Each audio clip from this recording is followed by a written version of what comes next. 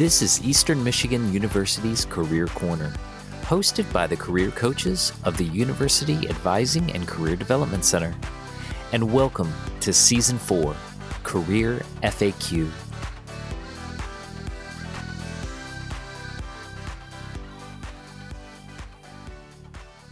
Welcome back to the Career Corner podcast. My name is Brad Minton, and I'm a career coach here at Eastern Michigan University and the University Advising and Career Development Center, and the host of this episode in our series devoted to our frequently asked questions.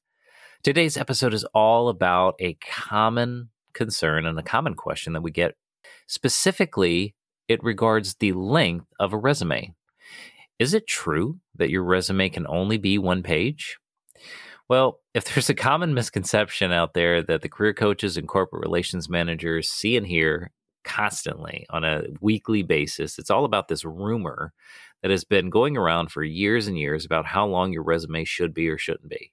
Hopefully today I can put this to rest for many of you once and for all. The question of how long your resume should be is answered on an individual basis and is not an overarching rule of thumb. The quick answer on length is that one page can and should be accomplished for most undergraduate students, and that going on 2 pages is perfectly acceptable for graduate students and alumni whose experience warrants a second page. So let me provide just a little bit of context on that.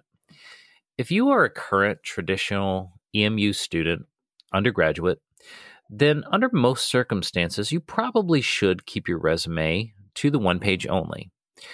Generally speaking, most undergraduates will have their education section, work experience to date, and possibly a section devoting to activities and volunteer and extracurriculars and things of that nature.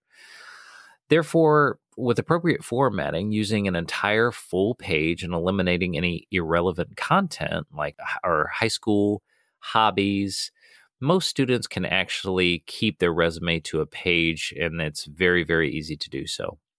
Now, the question is, can I have a 2-page resume? The answer is absolutely yes. However, 2 rules of resumes still apply. Number 1, make it relevant, and number 2, make it concise. So, filling 2 pages of a resume with just fluff and irrelevant information is not really going to help you get hired, nor will using 15 words when you can keep it to 10. If your resume is 2 full pages of quality content that speaks to why you're a great candidate for a very specific position, then yes, it's worth doing so. For students who are farther along in their education and maybe have been doing things outside of the classroom relevant to their career path, let's say they've been doing some study abroad, doing research with a faculty member, presenting at conferences, partaking in practicums, internships. Realistically, it's very likely that they will need 2 pages as there's just more relevant information.